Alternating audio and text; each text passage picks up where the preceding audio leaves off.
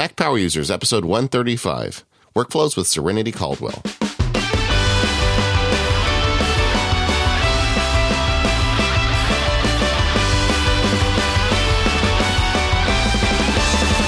Hello, everyone. It's David Sparks. Along with me is Katie Floyd. Hi, Katie. Hey, David.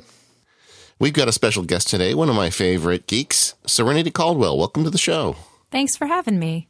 Yeah, you know, Serenity, I've always been a fan of yours, and I love the stuff you do. And I've told you this, and I know it's kind of gushy, but you know, I have a daughter who's a geek, and when we listen to the stuff you do on Incomparable, we really enjoy hearing your voice on it. You know, because it's normally this group of guys who've got this one take on everything, and you always have a unique one. And I've always wanted to have you on the show to talk really about geeky stuff.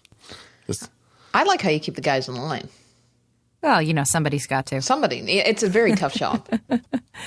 If you don't know Serenity, she's a writer for Macworld magazine, and she's also kind of the chief mucky muck for the publishing line of the Macworld publications. I know, Serenity, you're the one who's putting together all these great publications Macworld has been putting out in terms of the books and the ebooks and all the stuff you do there. I know you even gave sessions this year about it at Macworld Expo. And we're definitely. Go ahead. Oh, I do a lot of work with as sort of the editor of our Macworld ebook series. Thankfully, I'm not in charge of the magazine or any of our other publications, but I definitely, the ebooks, I have my head very deep down inside. One of the things I really like about this is the way you guys are so spread out. I mean, like you and Dan Morin are in Massachusetts, and Jason's in San Francisco, and people are just all over the place, but you guys managed to put together this great publication. Yeah, we are one of three brands in our sort of parent company. PC World and Tech Hive are our two sort of other big ones. And PC World and Tech Hive work primarily in our office in San Francisco. But Macworld somehow miraculously has gotten very, very spread out across the country. There are a couple of us back east, Dan Morin, you mentioned, myself, and Lex Friedman, who lives in New Jersey. And then we've got some West Coast editors who don't live in San Francisco, like Shali McFarland, who does a lot of our business stuff, lives up in Portland. So it's really nice. We've managed to get a really good workflow going for working remotely and still being able to keep in good contact and work well with each other. Well, and I think when we had Lex on the show, he was saying that can actually be a benefit because it gives you, in total, the Macworld staff, a longer workday because you guys start on the East Coast covering things, and especially with Apple, a lot of their press releases tend to hit, first thing in the morning, so it keeps people on the West Coast from having to get up so early. And then you kind of hand it off to them, and they cover kind of the tail end of the day when you guys are winding down. Absolutely. It allows us to all work a relatively sane workday as opposed to, I know some of our counterparts who don't have a lot of East Coast support will sometimes end up pulling, 7 in the morning to 9 at night shifts to try and cover everything and make sure everything works. And thankfully, we can work a little bit more normal of a schedule as a result. How do you guys do that? I mean, with respect to news stories that are developing, do you have a shared IRC group, or how do you get the information between you as to who's going to take over these various issues? Oops, sorry about that. There's a cop car. I'll wait till it goes away. It sounded like a puppy. Please pay attention to me. Yeah, as we're recording this, it's Saturday morning, so my lawnmower brigade is about to start marching past my house. It's just adding character to the show. There you go. Yeah, we were using Campfire for a while to organize our coverage, and then Lex actually built a tool for specific stories so that we can almost like a filing tool where we can just say, all right, someone is working on this story and hopes to have it going in 2 hours or hopes to have it by tomorrow morning or something like that. So we have a quick snapshot. And then this year we moved off Campfire to HipChat, which is a really, really nifty little tool for keeping in communication. And now all three of the brands use it, not just Macworld. It was on the suggestion of John Phillips, who's a PC World head editor who used to be over at Wired, I believe. And he's like, oh, you have to use this tool. It's so great. It's so much better than Campfire. Lex talked about HipChat, but I don't think we ever got into what makes it so much of a better tool than some of these other things. What makes it better than just like an iChat or an iMessage or something like that? What does it do that's above and beyond?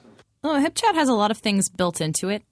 It actually works very similar to Apple's Messages app in some ways, in that you have a buddy list that's automatically populated with everyone who works in your company, or everybody basically who's has permission to be in the chat room, and it shows whether they're online or off. And then in addition, if there's somebody who's offline, say, if news is breaking and we want to let, say, Philip Michaels, who's the head of our online coverage for all three brands, if we want to let him know, oh, we're publishing a breaking story, if you ping him in the chat, it will automatically send either an email to his email address saying, hey, you've been pinged in this chat, probably for an important reason, or it will actually even send out a text message.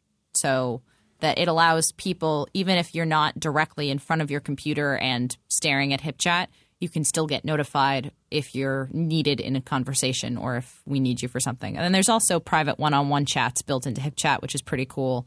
And video chat support, although I haven't really messed around with that yet. HipChat was an Adobe Air app on the Mac for a while, which was a bit of a pain, but they finally came out with a Mac beta, and so far that's much nicer and very pleasant to use. Yeah, Adobe Air apps are one of the things I try to avoid. Yes, generally. us too. Yeah. But we made the sacrifice for HipChat, and it's turned out pretty well. But yeah, there are a lot of really neat features. You can have multiple rooms, and then you can have private rooms that only have a subset of each of your entire company's roster. So, we have a room that's just for news, and so only the people who are directly working on news and need to be in contact about breaking news go into that room, and they can hash it out and leave the staff room relatively intact so it doesn't devolve into 100 messages on, oh, did you see that thing? Should we cover this? How should we cover this? What's the, right angle to go about? So it's nice to have the variety. Yeah, it's really a nice looking app. I mean, it's very attractive. It is. They said the switch to a Mac native app as opposed to an Adobe Air app. It was already very nice looking as an Air app, but it had a couple of bugs because it just, Air doesn't necessarily work 100% with OS X's scrolling ability. So you got very jerky scrolling and some crashes. But the beta is quite nice. I've had no complaints with it since we started using it. This would be really good if you had a small company that did anything and you just wanted to have a way to keep everybody connected. Absolutely. Yeah, I really like using it for our company. I mean, our editorial staff, the Macworld editorial staff is only about 14 people, and then our total editorial staff across the three brands is about 30. So we're still, despite having a relatively well-known name, we're still a very small company in terms of the editorial side. So it's nice to have someplace where we can all touch base and check in and communicate with people across brands. Now, the Campfire you were talking about, that's the 37 Signals product. Mm-hmm. And I've always been a fan of 37 Signals, but I have not spent much time using any of their products. Don McAllister, who does Screencast Online, has kind of a 37 Signals group set up, an informal group for podcasters that I occasionally participate in. But I've never really used it for my day-to-day work. How would you compare Campfire to this new product you're using, HipChat? Well, I think Campfire has some good things going for it, and we used it for many years without too much complaint. Our biggest problem is just that the iPhone, iPad support was just horrific in terms of their only third-party. Their Campfire had an official app that was iPhone only, and I'm not sure to this day if it's been retinized. And then it had no iPad app option. So for some of us who are, Dan did a series last year on working solely from the iPad and trying to communicate via the Campfire, like the various Campfire apps, and not all of the apps are fully featured based on what Campfire can actually do. And then if you go via the website, Campfire has a website option, as does HipChat. Not all of the features are available there either, and it can sometimes get frustrating. So that was the main reason we switched away. And also, it has a few less features than HipChat. It doesn't have built-in video conferencing, although it does have built-in audio conferencing, where it will actually generate a audio conference number if you need that kind of support and service. So there's definitely – go ahead. So do you guys do much video conferencing where you put your faces on the screen and talk to each other? For Macworld, absolutely. I mean, it's kind of essential because of the amount of people who are out of the office. We do a weekly Google Hangout, actually, and we check in using that, and that's a good way. You know, audio meetings are nice, and we used to do audio meetings for a long time before Google Hangout became an option. But it's so easy to check out of an audio meeting, you know, if you're not talking actively, or if the discussion kind of goes on a small tangent over to say something that you're not directly working on, it's very easy to check out of the meeting and be like, okay, I have my phone on mute anyway because I'm just listening to the conference. So maybe I'm going to go and grab a snack or something. You're not really focused. Whereas I think Google Hangout makes you much more aware and puts you much more in the meeting physically. I feel like I personally always pay a lot more attention when I'm on a video meeting versus an audio meeting. You know, we've had a couple of people who work remotely and have been on the show say that. I know the folks over at Smile do that regularly. Gene was telling us that, you know, they have weekly video meetings and they tried the audio stuff and it just didn't work as well. So there's definitely something about kind of being kind of physically but not really physically present in a meeting. You're just less likely to goof off. I know I would be. Mm-hmm. Well, they even like on some of the new products like GoToMeeting and GoToWebinar, you can get statistics as to whether or not the people attending have the window open that shows the seminar or whether they're in a different seminar or whether they're in a different window. Oh, that's wrong. That's a little evil. Yeah. So like if I did one recently. I did a webinar, and I was looking at this the statistic. I'm like, well, what does that number mean? And they said, oh, that means a bunch of people are checking their email right now or doing something other than looking at you. I.e., and it just made me kind of sad. Yeah. Oh, yeah. I wouldn't even want to know. Yeah. It makes you self-conscious, I imagine, especially if you can see the number while you're speaking. Yeah, I remember one of the first seminars I spoke at about technology stuff. It was interesting. This was years and years ago, how the room started filling up about 15 minutes after I started talking, and a lot of people showed up late. And I'm thinking, what's going on with all these people being so late for my talk? You know, if they want to hear it, they should be there at the beginning. And somebody told me, oh no, they were tweeting that you were doing well, and apparently one of the other speakers wasn't, and a bunch of people just abandoned and came over to your session. I'm like, boy, the world is really getting difficult for speakers. Yeah, you have to basically be on at all points, and heaven forbid if you sound boring or not engaging the audience properly. Yeah, I know. And some of the things I talk about are not very exciting, so I don't know how that works. You just have a good stage presence, David. Anyway, but I'm with you. I think that people in the workplace need to start using some of these video technologies. I know in my business, nobody ever does. I offer to do it. Recently, I had to hire an attorney in London, and I wanted to see the guy's face. I just wanted to have that level of interaction with him, and so he agreed to do a Skype video call with me. But it was really like pulling teeth. I think it works better with people that you have some kind of relationship with already. I think, maybe someone that you've never really met or never really worked with before, not likely to work out as well.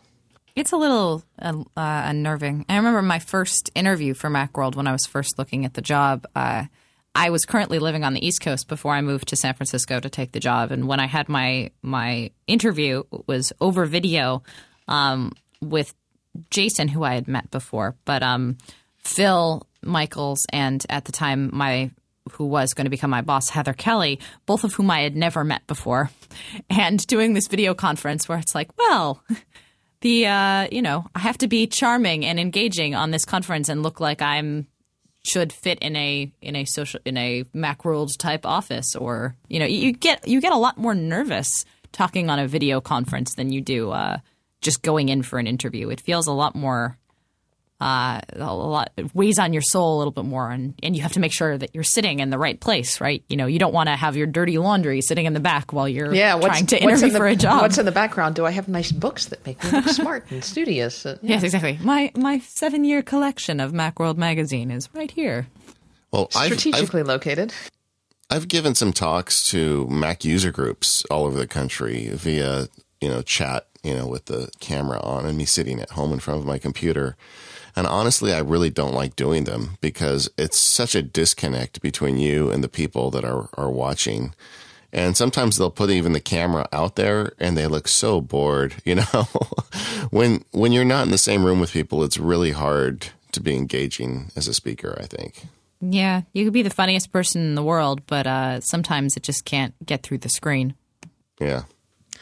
Well, talk a little bit about, kind of that because you guys are all broken up and you're working from home, you talked about how it's easy to kind of zone out and things like that on, phone conferences. And that's one of the reasons why you try to stay engaged with HipChat and try to stay engaged in the office with the regular Google Hangouts and check-in. But how do you stay engaged in a working from home type environment where maybe things aren't as structured as they would be if you were actually going into the office on a typical 9 to 5? How's the working from home thing? Do you have any tips from people who are trying to work from home or trying to convince their bosses to let them work from home? Sure. I think the primary thing is you need a workspace that is yours, that is solely for your work.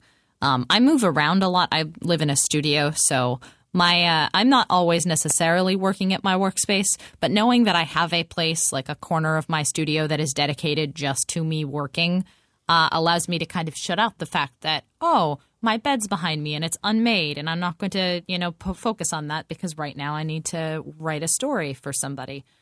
So having a dedicated workspace is really important. Also, I find keeping with a routine, it's really easy once you start working from home to be like, I'm just going to sleep in an extra 20 minutes and maybe I'll sit down in my pajamas and I'll get some breakfast, 2 hours into the workday. But it helps me at least a lot to stay focused and be like, all right, despite the fact that I don't have to be on a bus at 8:30, I'm still going to wake up at, 8 and I'm going to take a shower and get myself a cup of tea and sit down and then begin put on clothes and then treat the working at home like I am going into an office. It just happens to be my office instead of an office cross town. Yeah, I think that's really a challenge. And it's something that people are increasingly facing with telecommuting and jobs where you don't need to be in the same city as your employer. Absolutely. It feels like there's been more of a shift, and maybe this is just the industry and the tech industry in the world that we live in. Being an attorney as a day job, it's a little bit harder to work from home when you've got an office and a staff, although you certainly see it being more accepted. I know my predecessor worked from home 1 day a week, and that's something that I've thought about pitching. And I know it's not uncommon for one of the attorneys to write in and say, I'm working from home today. If you need me, call me here. But, certainly having some expectation of office hours is helpful if you have to meet with clients or interface with staff. But it seems like employers in general now are, the previous misconception was working with home means that you're goofing off and you're not really working. But now they're starting to see that, this can really be a cost savings. We don't have to have this physical body in the office. We don't have to necessarily support them with IT needs. And maybe we can have a smaller office if a third of our staff is offsite or more of our staff is offsite. And I think employers are seeing it as a cost savings. Yeah, absolutely. I think having distinct office hours, as you mentioned, is really important. I think all of us have sort of a flexible schedule in that, some of us will need to take an hour off to go to a doctor's appointment or something like that. But even working from home, we still have very concrete hours of you can reach us between this and this. And even if we are not in front of our computer, we are expected to, be on and available via communication methods. So if it's if I'm out running an errand for lunch or something and I get a ping on HipChat, then I can log in via my phone and be like, okay, is this an emergency? Is this something I need to address right now? Or is it something that can wait 10 minutes until I finish putting my groceries away in my car and then I can get home and do that? But being able to stay in contact, the fact that we have this technology to allow us to communicate with everybody more frequently and more instantaneously is much better. I was just thinking the other day, I was in the car going to a medical appointment, and someone called me to let me know, oh, our website was having troubles, and for a different project, not Macworld related. I do some IT work for our roller derby website. And so she called me and she's like, oh, our website's having problems and I don't know what's going on. And, you know, in the past, when you get a phone call like that, there's really not much you can do if you're out and about. It's just kind of well, I guess I will take a look at it when I return to my computer. But with technology like the iPhone and the iPad, you know, I got to my doctor's appointment, and then while I was waiting in the lobby of my doctor's appointment, I was able to pull up our hosting service and fix some name servers and bring the website back up, all in the 15 minutes that it took me for my doctor to come see me. Yeah, so it's really amazing the stuff you can do now on the mobile devices. Absolutely. And it's, it makes working remotely very, very not easy, but it makes it much simpler than it would have been in the past. Yeah, and when you look how far it's come in the last 5 years, I mean, all the technologies you're talking about didn't exist 3 or 4 years ago, and now they're pretty common. Just think how much better it's going to get. So I think this is definitely where we're going, but I think the skills to work at home are something that people are going to have to work on. I mean, I think there's a lot of people who think they could work at home who may run into trouble. I know that when I used to try and stay home and woodshed a motion or something, when my kids were little, it was really difficult because, you know, you've got this little 3-year-old sitting there saying, let's go out and play. And that's exactly what you want to do with her. And it makes it very difficult. And you can't say no to her because she doesn't understand. You're sitting right there. Now, as my kids got older, they get it. When I come home and I have to work, they'll let me have the time to do it. But I think with little kids in particular, it's just really difficult. Yeah. And actually, family in general, it's funny. I had to train my parents out of not calling me during the day to talk because they're like, well, you're not in an office. You can totally talk on the phone for 45 minutes. And it's like, no, Mom, I actually have to have this time where I can actually focus on my work. And it's letting people around you know that just because you happen to be working from your house as opposed to working from an office doesn't necessarily mean you're on call to help with emergencies. Or, I mean, obviously, if there's a big problem that you can take, 15 minutes, but some people will just be like, you're at home, you can totally chat, right? I'm not intruding on your day or anything like that. Right. Or you're not really working because you're at home, which means you can help me with this problem for me exactly. because I'm at work. Right. Yeah. Yeah. Definitely gotten those calls before. Hey, Katie, we should talk about a sponsor. We should, and then I want to come back and talk a little bit about how you've got the tech that you use in your setup at home. But let's talk about our first sponsor for this episode, and that is Squarespace. And David and I both use Squarespace to maintain our personal websites. He's got MaxSparky.com, and I've got KatieFloyd.me. And the main reason that I switched over to Squarespace is because I didn't want to be dealing with configuring, name servers, and when my SQL database got corrupted, figuring out how I'm going to pull it out of a backup and rebuilding something and shifting it over to this host or going and configuring this and that. I just wanted something simple and easy that, I could pay Squarespace. I knew that they were going to keep it up. I knew that I had one place that I could go and I could blog, and I just didn't have to worry about becoming an IT manager because I do that enough between all of the other things that I do during the day. It was kind of this one thing that I could do that was really no hassle, turnkey, and in term, the cost of, everybody says, I can host XYZ for free, or I've got this free service. But when you look at all the other things that you have to add up, you've got, this may be free, but then you've got to pay for the hosting, and then you've got to pay for the name. Switching my blog over to Squarespace was just the same price, if not less expensive than what I was spending for all those services combined. So what Squarespace gives you is a fully hosted, completely managed environment for creating and maintaining a beautiful website, blog, or portfolio, because they've got these gorgeous templates that you can start with, but then you can really customize them. You can just say, okay, I'm happy and I'm going to plug my content into this. Or you can really get down to the nitty gritty and edit the CMS if you want to get a really custom look and feel. But right off the bat, with just a few minutes of work, you're going to get a gorgeous looking website with Squarespace that is going to automatically scale no matter what device you're looking at.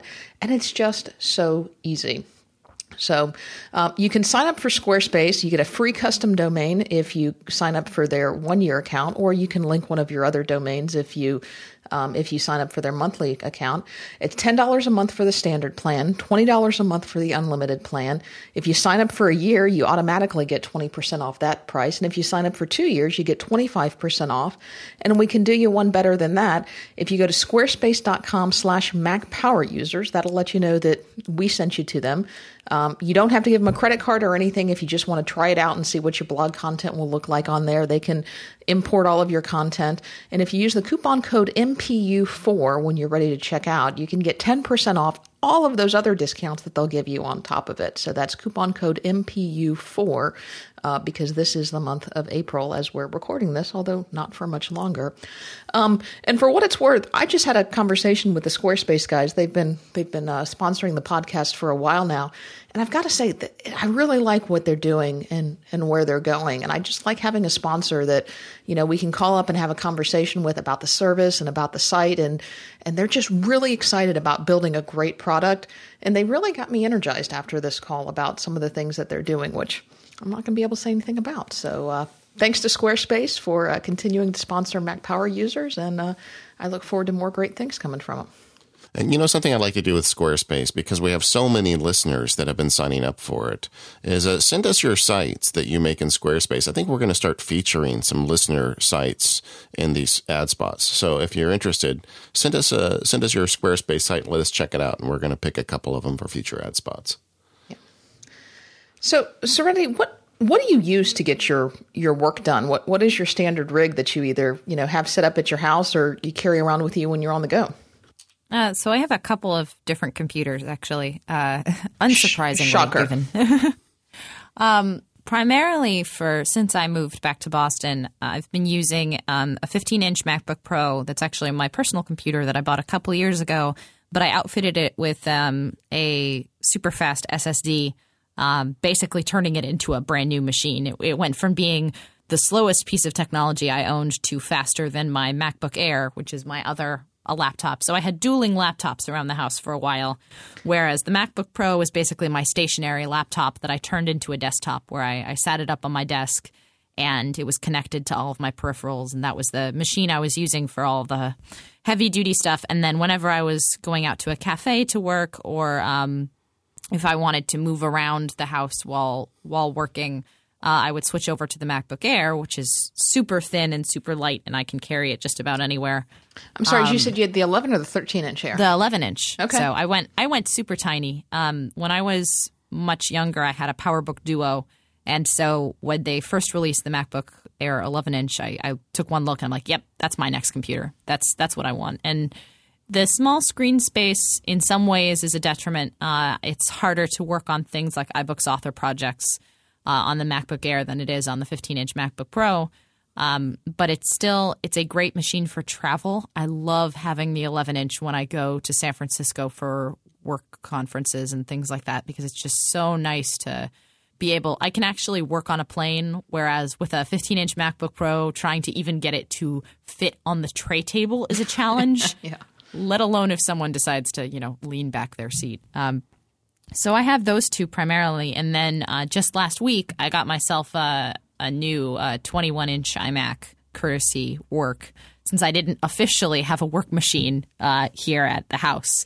I was like, well, I do need more screen space because we've started to do a few more iBooks author projects, and I've been having to look at some InDesign proofs recently, and I wanted just a bigger screen with more real estate to work on those projects.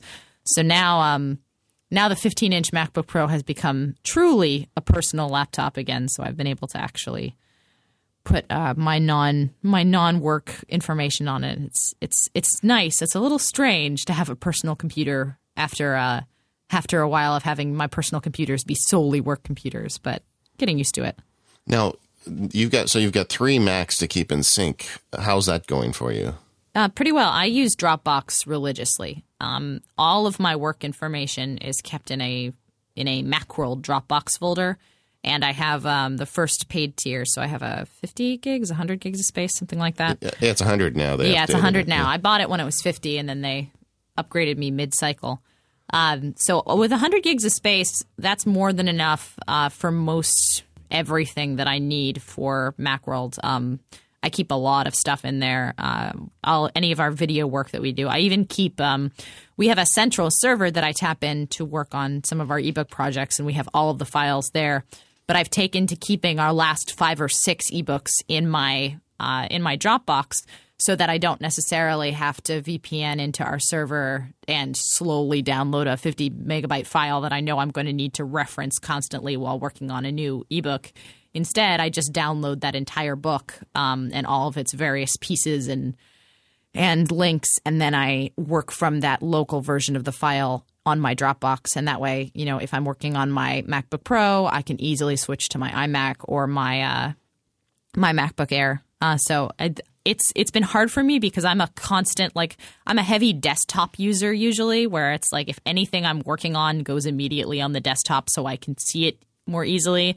But instead, I've basically had to turn the main folder of Dropbox into my desktop and really be good about okay, if you're saving a new project, it has to go in the Dropbox. It cannot go on your desktop because then you will wind up, not being able to access it. Adovia's Screens app for the iPad and iPhone has also been incredibly useful. I have that set up on both my 15-inch MacBook Pro and my new iMac. And I leave those connected when I go away for trips so that I can access it remotely. Back to my Mac sometimes works, but as we know, it can be a little finicky at times. So I really like having that backup of being able to screen share with my computer, even if it's 3,000 miles away, and grab a file if needed. Yeah, that's another technology that's become much more accessible to everyone.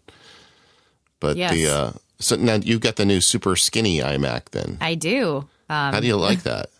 It's very thin. I really like it, actually. It's funny because one other part of my workflow is I recently switched to a standing desk, and I was reviewing the Ninja standing desk, which is basically it's take a couple of clipboards, cover them in fabric, put T9 strength aluminum rods underneath them, and then take Velcro and attach that to the wall. And on its face, it looks terrifyingly unstable. And you're like, how can I put a computer on that? It looks like it's going to fall over. But I've been using that for the last couple months, and it's surprisingly very, very sturdy, to the point where I started leaving my 15-inch MacBook Pro on it pretty much every day.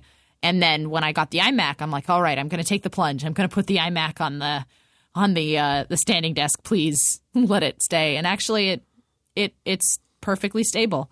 It's a little weird, but part of me is like, okay, well, it's so thin. Maybe the lightness is contributing to that. But in theory, the people who make the Ninja standing desk have rated it for up to 30 pounds and tested it up to 100 pounds with nothing falling. But it's still when you see new technology, sometimes it's a little nerve-wracking. Yeah. So am I on the right website for this? The Ninja standing desk? It hooks over the back of a door? Yeah, there's there are two things that it comes with where there are D-hooks that connect to these big Velcro straps, and you can either connect the D-hooks to a giant over-the-door mechanism, kind of like an over-the-door coat hanger, and that's designed so that you can take it, say, when you're on a trip, and you can hang it, over the door of your hotel room or something like that, and voila, you've got an instant standing desk. It would be so fun to explain this to TSA. Yes, it's like, I'm just worried about somebody opening the door. Yeah. So when I was testing it, I tested it primarily on using my bathroom door or a closet door. I didn't actually use it over my front door because, the idea of opening the door, you just see everything sort of crash down. But those over-the-door hooks are actually also really useful for cubicle walls. So you just, you hang it over the top of if you have a tall cubicle wall, you hang it over the top and then you adjust the shelves accordingly. And then the version that I currently have installed is the D-hooks connect to these weird-looking nails called monkey hooks, which kind of look like giant fish hooks. And they go into drywall and they almost go sort of upside down, and then they brace themselves inside the drywall. So they're basically just this big, long sort of C-shaped hook that hook in behind your drywall and cement your desk. And they were designed to be super strong picture hangers, and so it makes sense that they've combined with this desk. But they're very strange looking. It makes great sense. I know you said you live in a studio. It makes great sense in either a cubicle or a studio apartment or places where you don't have a dedicated office and space is limited.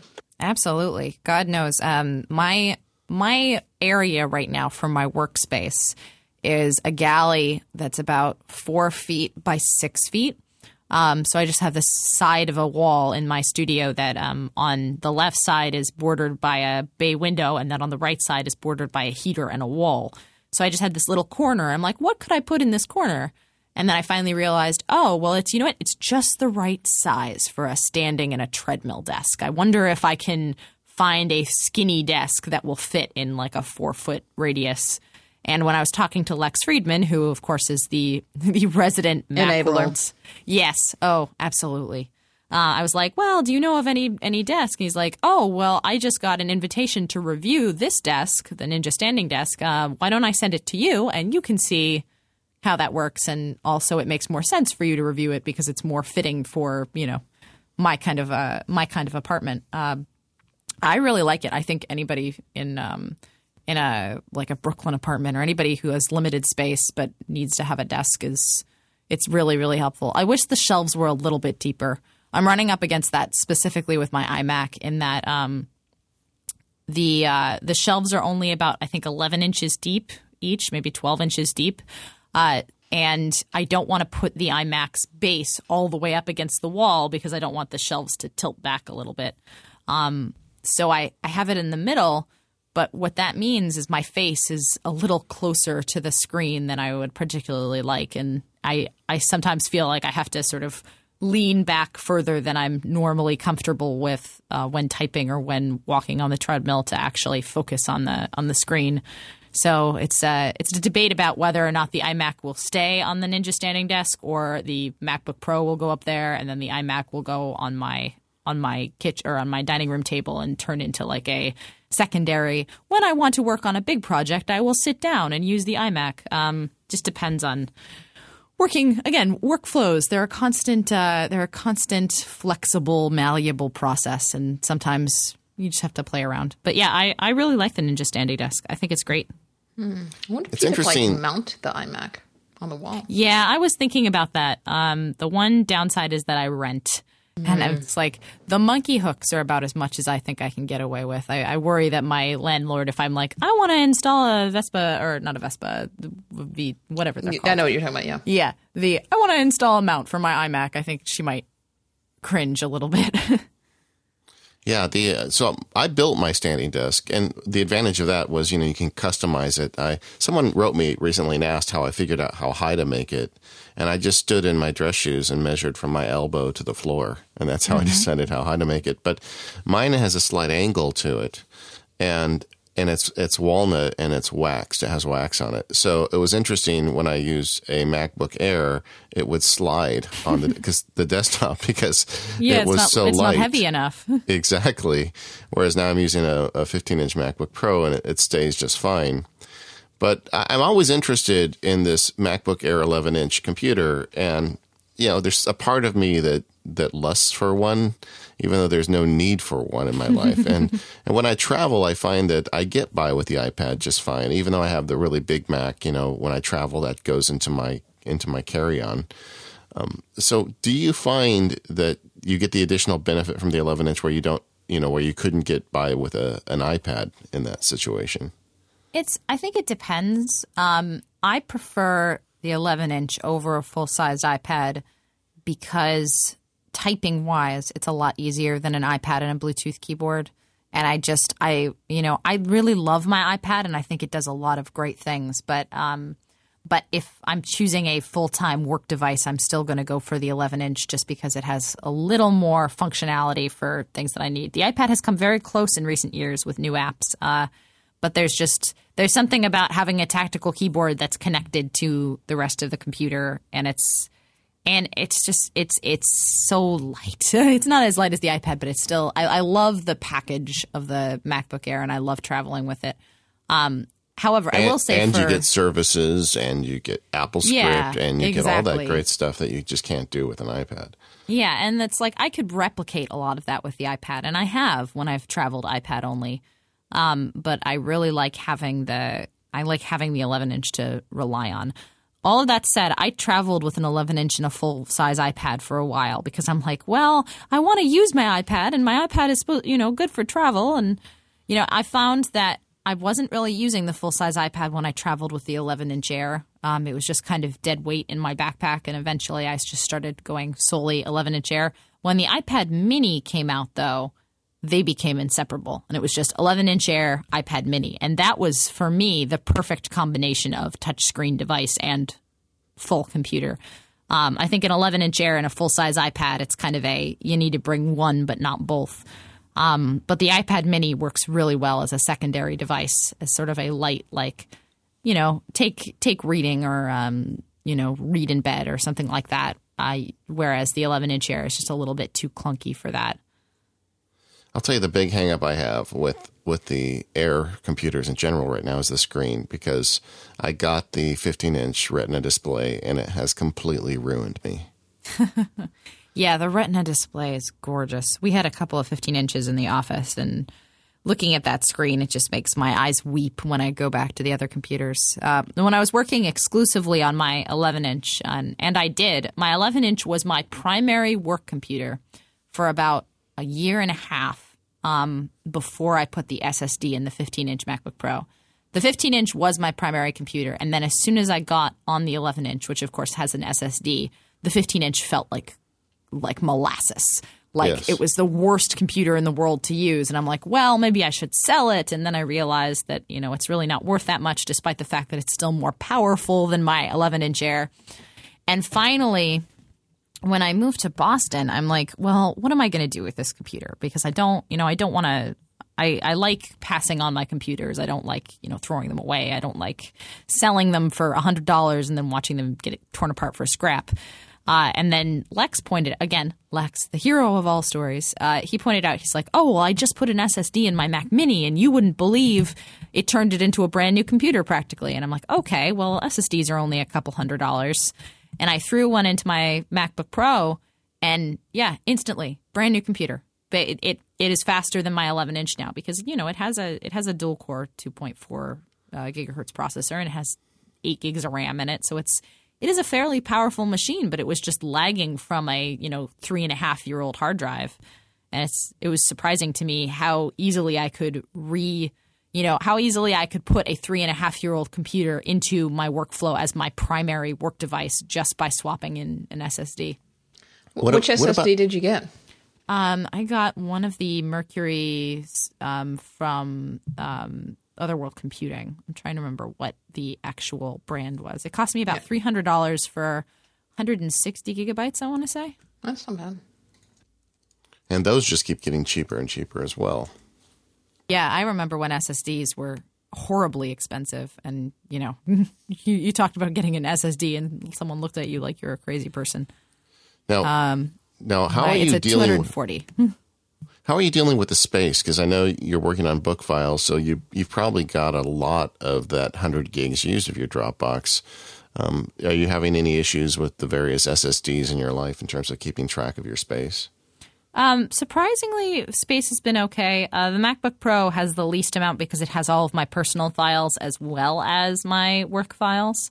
And it has most of the programs. Like it's the applications that take up the most space on the hard drive at this point.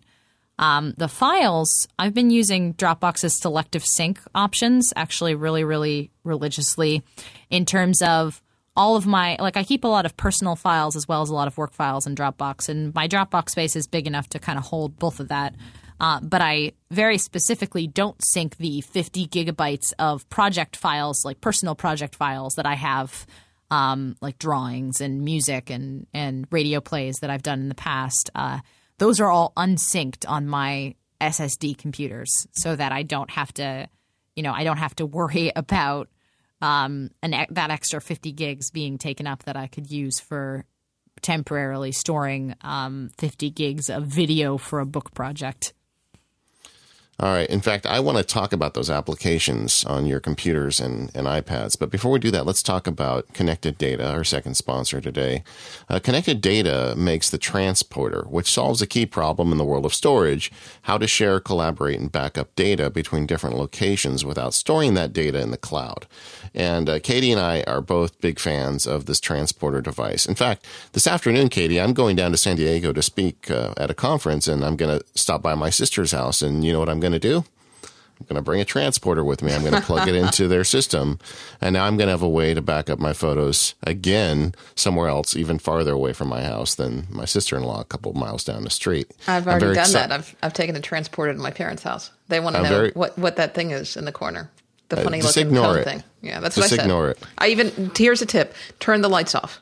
Yeah, you can do that they have remotely. A setting there. You can do that. So the transporter device is a little circular device, and it looks kind of sci-fi when you look at it. It's small and out of the way, and it's got pretty lights on it that light up, kind of giving you an indication of what's going on.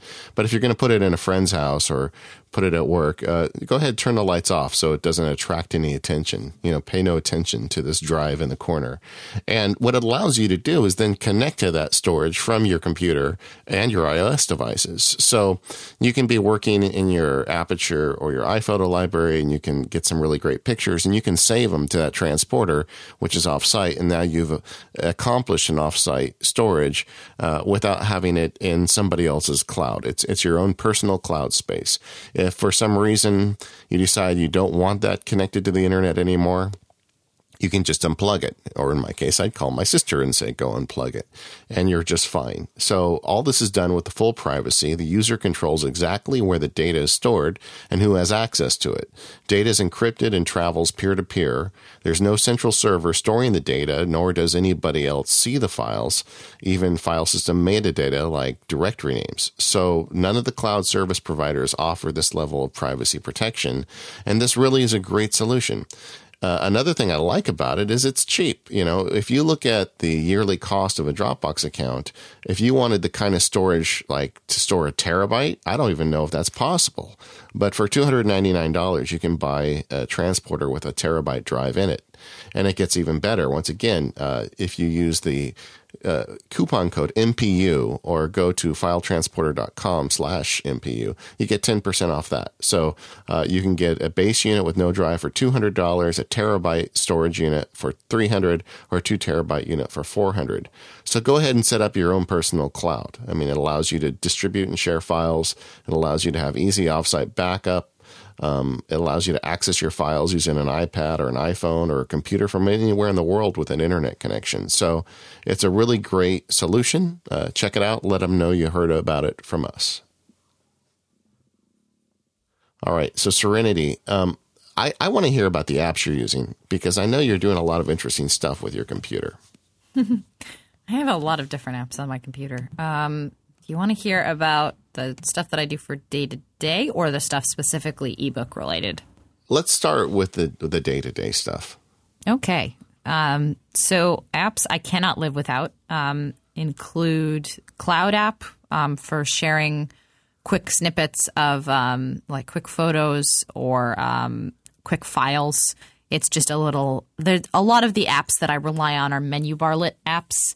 And Cloud is really, really cool in that it allows you to upload, 10 or 12 things a day with a free account. And you just drag up whatever file you want to the little cloud icon in your menu bar, and it automatically uploads. And then is lovely. It automatically copies it to your clipboard to send to people.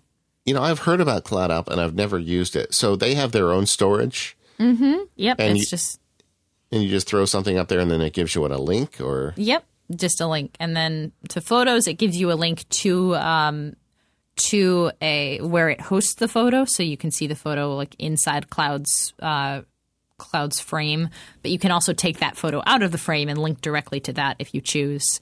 It's a nice way to quickly host files or quickly host images temporarily or something like we use it a lot at Macworld for screenshots. Instead of sending it, over direct IM or something like that, if we have a screenshot that we want to share with multiple people, we just drag it up to Cloud and then have it load. I'm surprised you guys don't use like a shared Dropbox folder for that. We do. The problem with the shared Dropbox folder is a lot of us, like I'm one of the few who actually pays for Dropbox storage because other people have like CrashPlan or a transporter or something like that.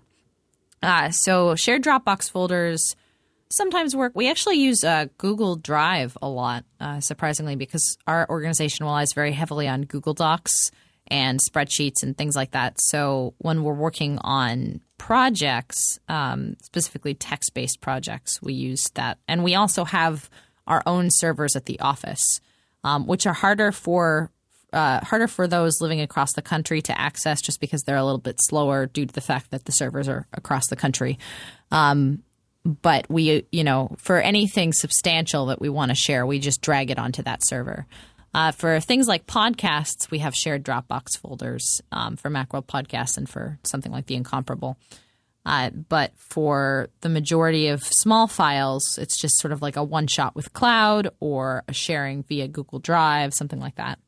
Okay. It looks like with the free version, you get 10 files a day, and the files can be up to 25 megabytes. They've got various, pro versions that you can get for like $45 a year that ups that storage. Yep. No, it's a great little tool. I've never had to upload to upgrade to the premium just because 10 files a day is about what I use. Although I keep on thinking it's like, well, I use the tool so much I should pay for a paid account and throw some money the developer's way because it really is a cool little service. And there's a companion app on the Mac App Store that's the it's a web service, and then the app on the App Store is kind of the interface to the service, right? Yeah. Yeah, it's a little Mac app is it goes in your menu bar, so you just it just shows up as a cloud icon, and then when you drag a file up there, the cloud icon turns a shade of blue and then the cloud slowly gets filled in as it's uploading, and then it turns blue and it gives you a little like ding when files are finished. I like any app that gives me a satisfying ding. It's true. It's very nice. Some of the other ones, I've been using Alfred a lot as my primary launcher. I was using a launcher app just called Launcher from the App Store that I had reviewed a while back. But Dan Morin and Dan Frakes use Alfred like crazy people. So finally they're like, you've got to give this a try. You've got to give this a try. So I went and I paid for the Power Pack, which is I think $20 or something like that. And that are you on version 2 now? Yeah, the most recent version. Isn't it great? It's so great. I love it. I've been able to automate a lot of things. Their little pseudo AppleScript pseudo automator tool that allows you to kind of set up pre-made workflows and then attach a keyword to it is just fantastic. It's like I don't even have that much AppleScript coding experience, but I've been able to make a couple of workflows that work pretty well for automating some things that I do in my Macworld daily workflow, and it's awesome. I'm so glad that I finally got over my stubbornness of using Launcher and went to Alfred. Yeah, and take your time with that app. We actually did a whole show on it, and there's a lot there. So my recommendation is don't try and learn it all at once. Pick a few things and then just start adding to it as it becomes second nature to you. Absolutely. Yeah. Like the file navigation. One of the things when we did a show on it, I totally forgot to mention is file navigation is really nice. And the way it works, the best way to do it is to set it up so you hit the space bar and then start typing the file name or the folder name, and it goes right to it. Just open up Alfred and hit space bar, then say Macworld Books or whatever your folder is, and all of a sudden you'll be navigating that folder in your Dropbox. That's awesome. Yeah, I haven't played with the file navigation as much. I primarily use it for connecting to web stuff, but that's really cool. I'll have to check it out.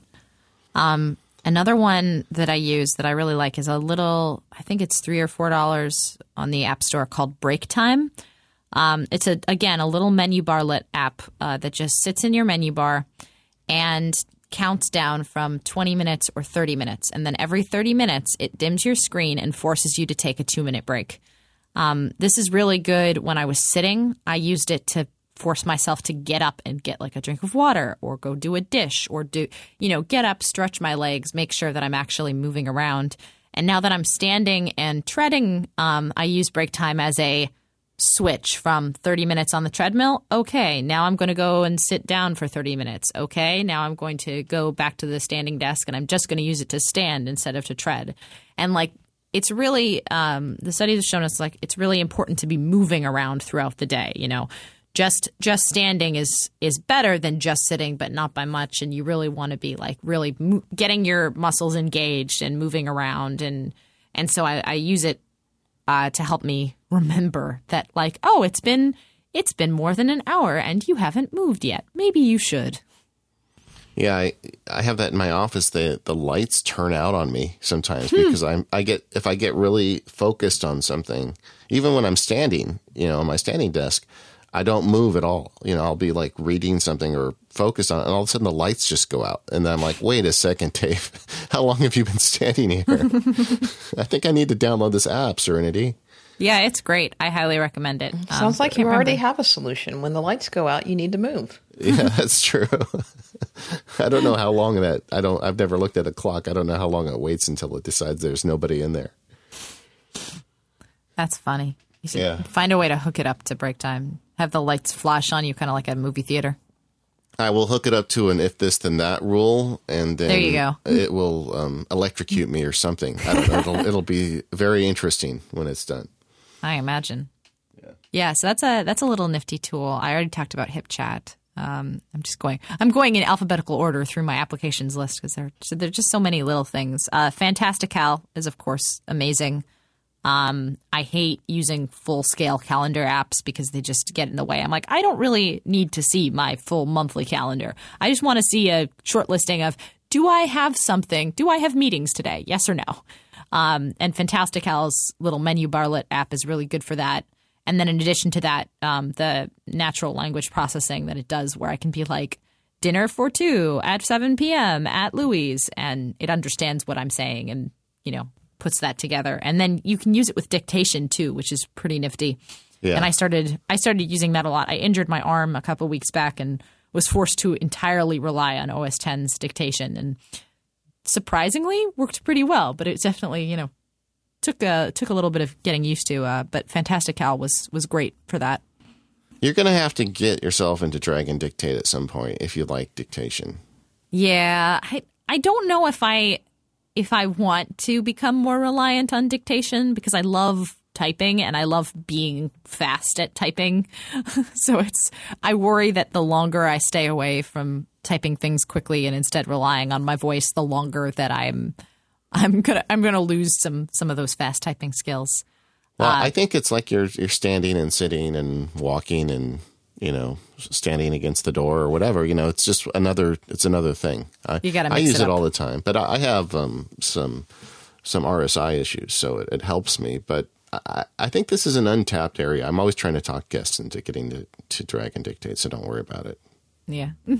Well, I will keep it in mind. I'll put it on the list. And I think the final general app that I use a lot is Reflector app, which is an AirPlay mirroring. Yes. Yeah. It's that we do a lot of screenshots of iOS devices and more recently screencasts of iOS devices. And as anyone who has tried to do a screencast on an iOS device will tell you, it's kind of difficult because Apple doesn't really provide a way for you to do it. And so I've been using Reflector a lot, as have most of us on staff, to AirPlay mirror the signal from your iPhone or your iPad to your Mac. And then I use ScreenFlow in tandem to capture that signal so that I can basically, do whatever I want on my iOS device for my video and then have it captured on my Mac. And then instantly I can go into editing process there. So it's a nice little tool. I'm very thankful that it exists. Yeah, it's a great combination. It was so hard just a little while ago to get an iOS screencast. Oh, yeah. So we want to talk a lot about your ebook workflow and how you do all that for Macworld. But before we do, let's take a quick break and talk about our next sponsor for this episode, and that is the Omni Group. And David, I know you are the big OmniFocus guy, but I want to preempt you for a minute here and maybe have a little bit of a confession and talk about how OmniFocus has just really helped me this past couple of weeks. I've kind of gone through a couple of months of not using OmniFocus, and it's been a hectic couple of months at work, and we've gone through some staffing changes in my department, and it's kind of it's almost like I've just been too busy trying to tread water and keep my head up and get things done to actually implement the GTD system. And I was just feeling really overwhelmed, and I was really feeling out of place, and I was waking up at 2 a.m. and I was thinking of things, and I was emailing myself notes, and I got to the point where things were not working well. And I just couldn't quite put my finger on why all of a sudden did it feel like everything was just kind of surrounding around me, and that I just didn't have a good grasp on what was going on. And I realized, it's because I've been lax. I haven't been diligent about keeping up with my OmniFocus. I haven't been diligent about keeping up with GTD. And as a result, I've just felt like everything has been out there. So I sat down the other day and I blocked off a couple hours in my calendar, and I just did this massive inbox and this massive brain dump. And I went through OmniFocus and I cleared out a bunch of old projects and I updated all these projects, and I really got it back in tip-top shape. And I'll tell you, that night I slept better than I had slept for months. And it was just really shame on me for letting it go so long. And I think you've written a blog post about this, about how when the bullets are flying, sometimes we have this tendency to just kind of keep our head down and try to get things done. But really, sometimes we need to do the opposite. And that's when we need to pay extra close diligence to these systems that help us get things done. And I guess that's what this little episode has taught me. So what OmniFocus is, it is the GTD system that will help you bring chaos to all of these random things that are moving around, whether it's these to-do lists or these tasks that come at you via email or via phone calls or via things that are in your inbox. And you know that you've got all these things out there, but you don't quite know what to do or where to start or what you can do.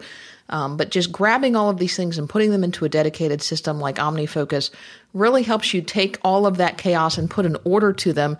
So if nothing else, you just know where to start, and okay, these are the things that I can do now. These are the things that I can do next. My internet's down, but my phone still works. So I can actually get these, and these things done. And I just kind of felt like I knew where to start. And that was worth more than any price that you could possibly pay for an app. But and OmniFocus just does such a great job of letting you do that with the review tab and all the different management tools they have. Yeah, I mean, it was beyond time, and so forgive me for becoming lax on this. And I promise that this episode has taught me my lesson, and I will not do so again. You think it's taught you your lesson, but it hasn't, because as much as a big, OmniFocus nerd I am, and everybody thinks I've got it all figured out, I have the same problem sometimes. In fact, you probably know better than anybody, Katie, because when I start to fall apart at the seams because I'm not as good as getting back to email with you or whatever. And I have to go and just take a break and sit down with OmniFocus and kind of drill down and get control of the chaos again. I mean, it's not something that I think you ever completely solve. Right. So the good news is that we know that OmniFocus 2 has been announced, and you can read all about that on their website and their blog, and you can watch their videos. But if you can still, there's no reason that you need to live in chaos until that comes out. If you go purchase OmniFocus now through the Omni store on their website at omnigroup.com, the upgrade to version 2 is free, and you can find more information on their website at omnigroup.com. They've also got OmniFocus for the iPad, which is $40, and OmniFocus for the iPhone, which is $20. So it will integrate in your system, and you can keep the chaos at bay no matter where you are. So thank you to Omni Group for supporting the show and for just making really awesome products. So let's talk about EPUB. Oh, boy. So this is the joke, is I'm the biggest fraud in the self-publishing game, because people think I've got it all figured out because I've got a couple good books. And the fact is I'm just using Apple's tools for iBooks Author because that's what makes sense for me. Now, Serenity Caldwell, however, this lady has figured out just about every method of EPUB that you can wrap your mind around. Every year at Macworld, you and I sit down and talk a little bit, and I'm just amazed at some of the tools and tricks that you have put together over the years of putting these EPUB books out, Serenity. Lots of trial and error and lots of help. Yeah. EPUB is such a weird – I mean, at its base, it shouldn't be that complicated a format. It's HTML, CSS, a little bit of JavaScript, and then a package wrapper to turn it into the EPUB format. So you'd think that on its face, that sounds really simple. It's like, all right, well, I know how to code a website. I can deal with basic HTML. You just tell me what I can and can't use, and I'll go from there. Unfortunately, with a bunch of different devices and platforms and things like that, building an EPUB is a lot more like working in 1990s web publishing, where, you know, something like a table would render okay on Internet Explorer and then look horrific on Netscape or iCab or God. It causes me to shiver involuntarily when I think about 1990s web publishing.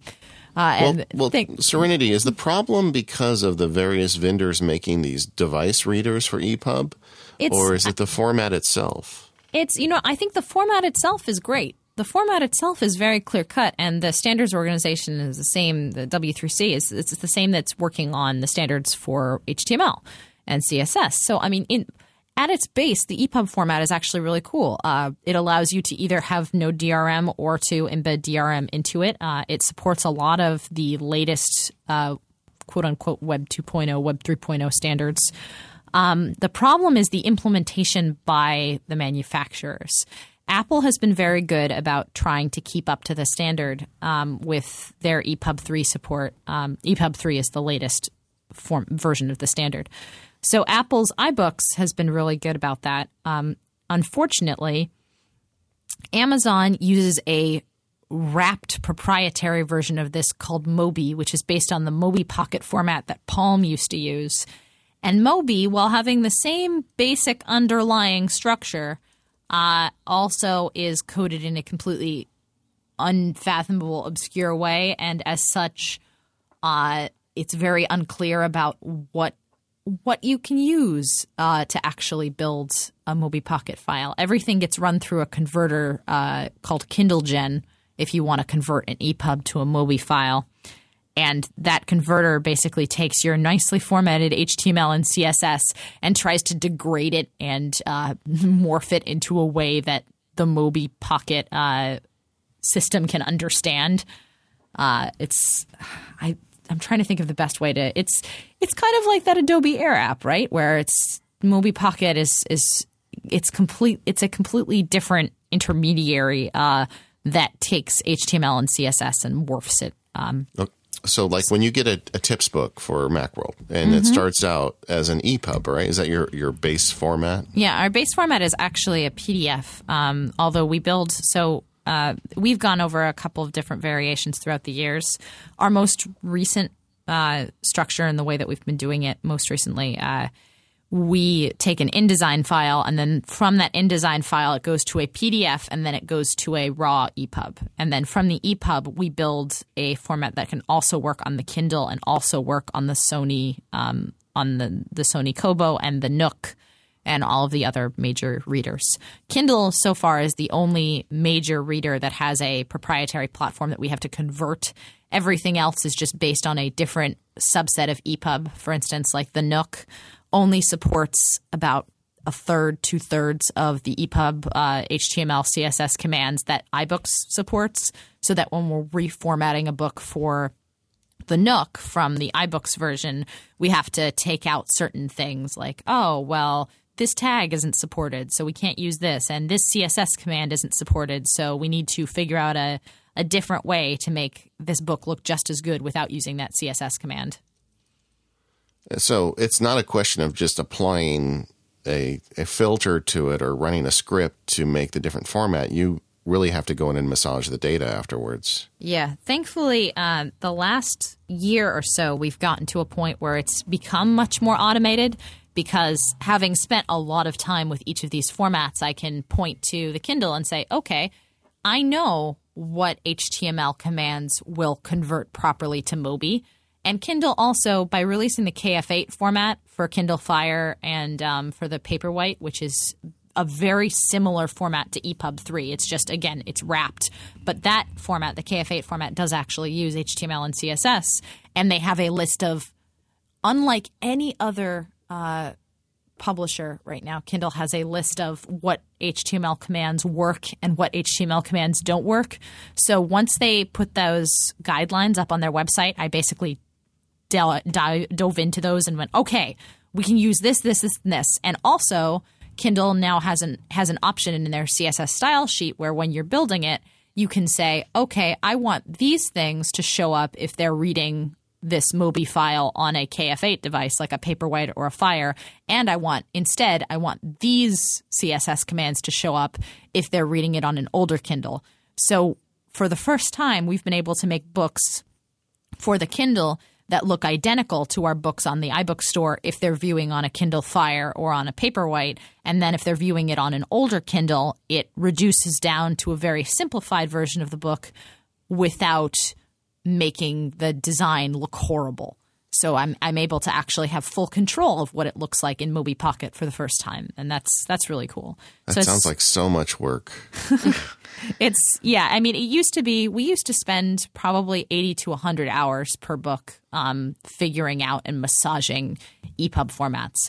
Now we've got it down to about 10 to 12, and that's a result of a lot of hard work by myself and also by our sole production person, Nancy Jonathans, who's a saint. She does all of the production. She's not really, you don't hear her name a lot when we talk about Macworld, but she and her production partner Tamara Gargas are the two people who do all of the production for the magazines, Macworld and PC World, and also all of the productions for the digital versions of the magazines. And Nancy has been working with me on basically massaging out the various forms of EPUB, and she's gotten it to a point where it's mostly automated, and it's thank goodness.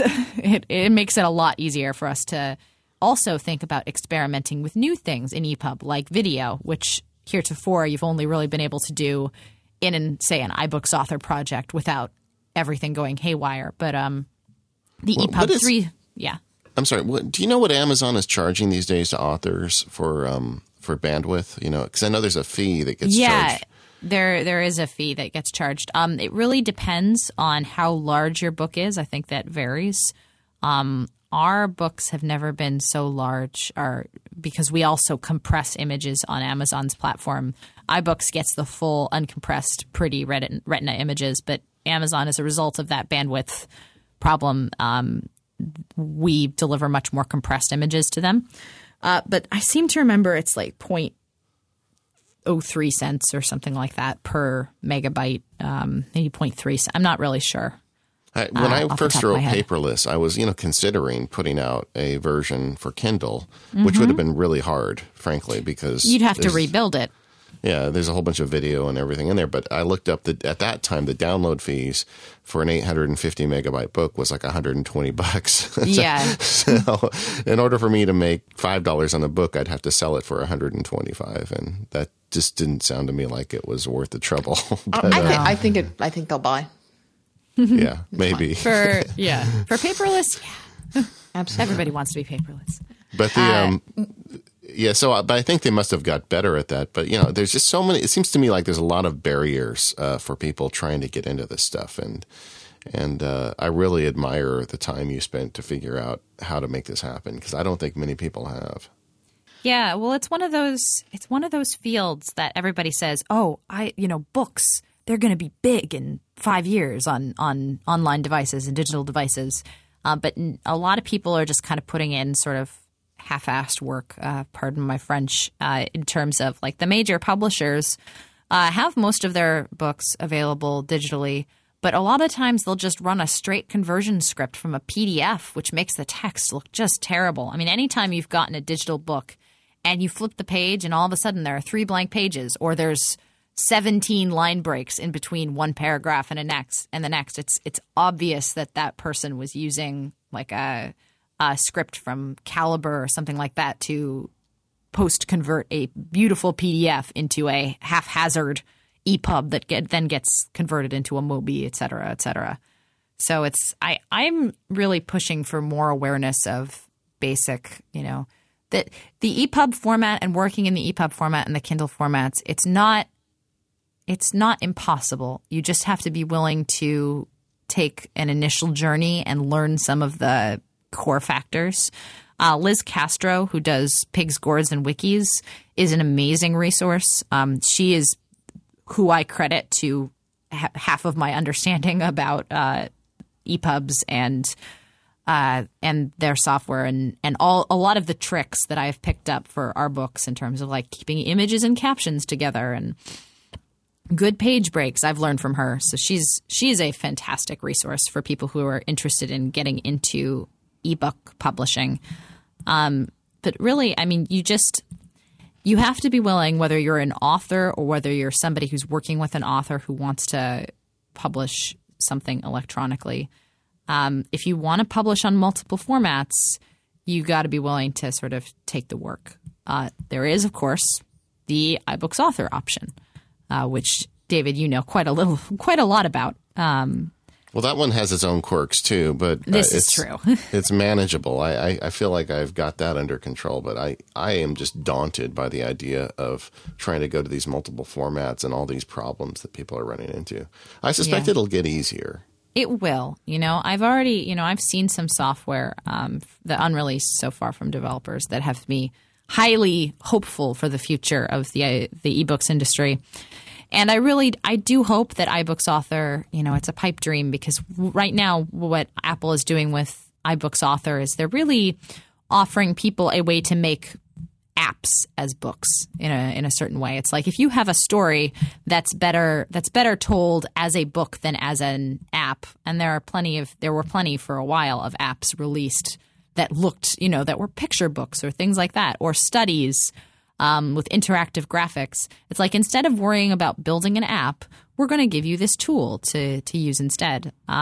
So as much as I would like in my heart of hearts for Apple to offer similar tools for EPUB 3, I think they will probably just stick to their sort of custom iBooks Author format, which only, of course, works on iPads at present. Something I've always wondered with iBooks Author is why don't they have a Mac app?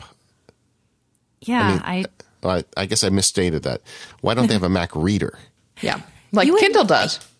Yeah, you would think that by this point Apple would have made an iBooks for Mac. And I know it's been on our, WWDC wish lists and new thing wish lists for a long time, ever since iBooks for the iPad originally came out.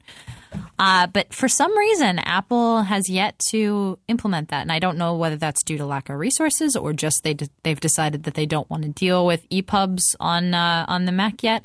But I really do think it's a lost audience, because people want to be able to read their books on any and all screens that they have, especially with things like the Retina 15-inch MacBook Pro. I was reading early versions of ebooks of like The Wheel of Time when I was, in my teens on my old like G4 iMac screen, home sick, and that was just a wall of text, but it's still, people want to read wherever they feel like reading, and we read so much text on our computers anyway through web browsers and stuff like that. I just don't understand why Apple has yet to implement that. But did you know they're still writing Wheel of Time books?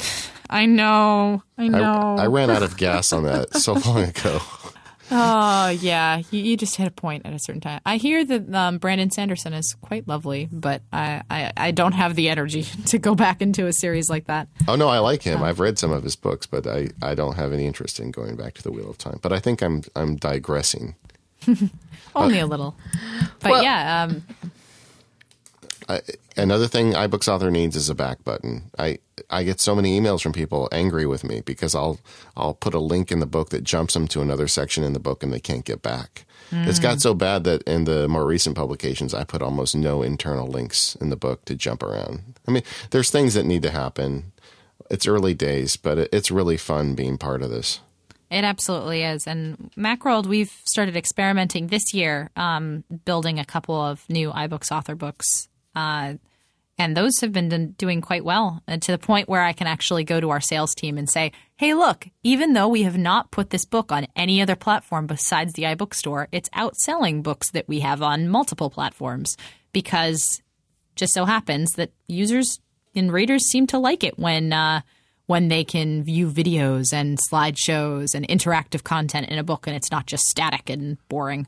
Yeah, it's definitely the way to learn this stuff. Mm-hmm. I will never go back to writing a book that's just got screenshots in it. I'm just not going to do it. doesn't make sense for it the doesn't stuff make I write sense about. for a how-to. Yeah, when you're dealing with how-to stuff, especially when you're dealing with content that's technology related, it makes absolute sense to have audio-visual aids, and blank screenshots just feel like the way of the past. Yeah. Hey, let's go to talk about our last sponsor real quick, Agile Bits, that makes the amazing and wonderful 1Password. We've had 1Password as a sponsor for several years on the show, and I still get emails from people that say, Dave, I finally got it, and now I really get it. 1Password is an amazing application that's multi-platform, and it lets you create truly unique and special passwords to protect your privacy. One of the problems we always have when we're trying to make passwords is coming up with something. I got to a point where I would just randomly push buttons on the keyboard, or I'd type the same word over and over again. 1Password solves that for you. It creates a secure password for you with a mixture of characters and symbols or whatever parameters you give it. For instance, you can say don't use characters and symbols that look alike, like the L and the I, and so it really just creates that stuff for you. But then it's multi-platform. So let's say you create a password on your Mac to get into your favorite website. Let's say it's the iBooks author website because you want to write your own book. Well, then if you go over to your iPad, because it's got an application on the iPad, it syncs that data right over for you. You can get in there as well. It's not just Apple technology, though. They also have applications for Android or for Windows, so you can share it anywhere. We've got a lot of great tips we've been talking about using over the years. I found out one just yesterday that Merlin had retweeted, that if you hit, was it Option Command C, it copies the password for the selected login when you're looking through. I didn't know that either. I saw that too. How did we not know that? I never knew that because I've always used the mouse to go up there, but it makes perfect sense that there's a keyboard combination. And of course, Agile put one in, and I just never realized it. But it's a great application. Another thing I really like about it on the iOS version is it's got these secure notes. And that's also, it all syncs over to the Mac too. But particularly on iOS, I've got like my family's social security numbers and like the medication somebody's taking, all that stuff on a secure note within 1Password. So if someone gets my iPad and they get past my 4-digit security code to get into my iPad, they still can't get that kind of information that I don't want shared. They'd have to get through to my 1Password password as well, and that's obviously a lot more secure than a 4-digit number. They've got a lot of great features. They've been developing it over the years, like Go and Fill. On the iOS, in particular the iPhone, I've almost exclusively used the browser out of the 1Password app because it logs into everything for me, and it's just a really great browser. So either way, they've got a lot of different solutions. If you go in the Mac App Store, it's $49.99. If you want to go get bundles, you can go to, 1password.com. That's right. And they've got bundles there. For instance, you can get the Mac and Windows version together. They've got versions for the iPad, for the iPhone, for the Android. No matter what you're using, they've got a way for you to securely sync and share your passwords. Go check it out. And if you've been waiting, don't wait any longer. This is really great. And if you've already got it, go share it with somebody, because a lot of our non-geek friends need this just as bad, if not more, than we do. And thanks, Agile and 1Password, for supporting the podcast.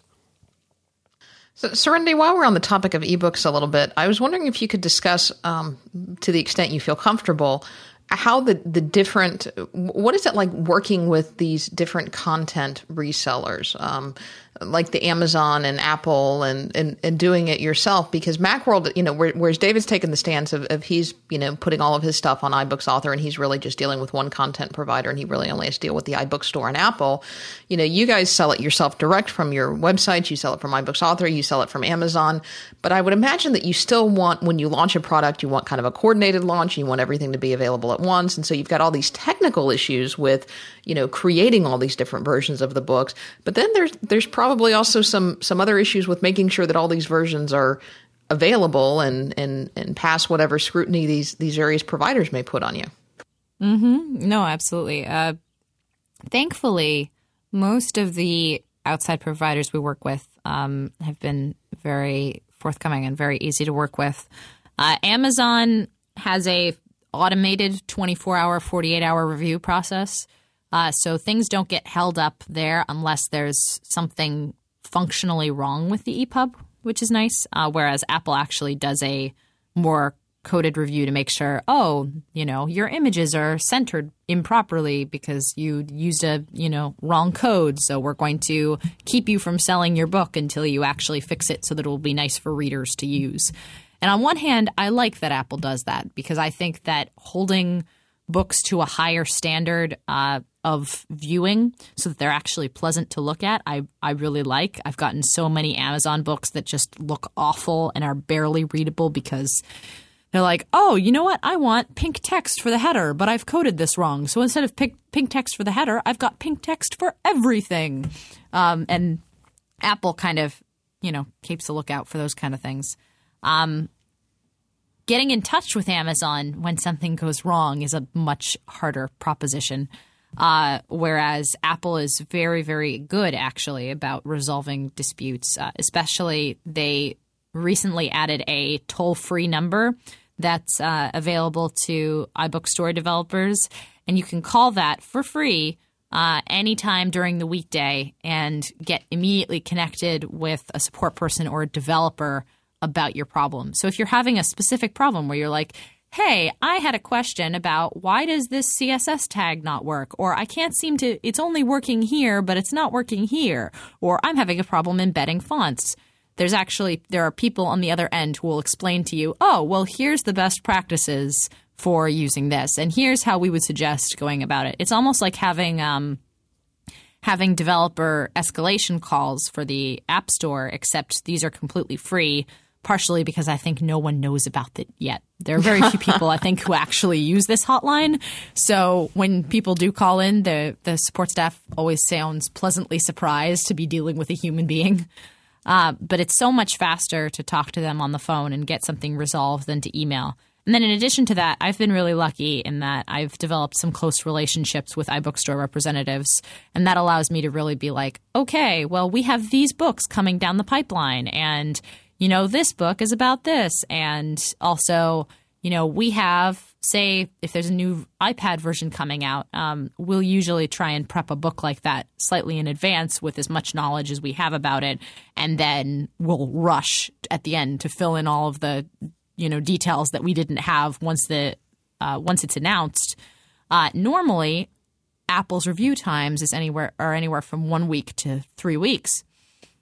So having an iBookstore rep and having getting that relationship with them makes that much easier because you can email them and basically be like, look, the iPad was just released. We're going to release an iPad Super Guide. Hopefully, we want to release it day and date with the iPad actually coming out. Can you escalate our book so that it's actually reviewed quicker and will be available to be on sale for that day? And we've had a lot of good luck talking to our reps and, having them arrange stuff like that for us. So being in communication with the resellers is really, really important, and using what tools you have to your advantage. Amazon, as I said, only has an email form, so it's a lot harder to get in contact with an actual person if things go wrong. But they're also a lot easier to immediately approve things. So it's a double-edged. And then the Nook is pretty much set it and forget it. You just submit it and it's almost immediately approved.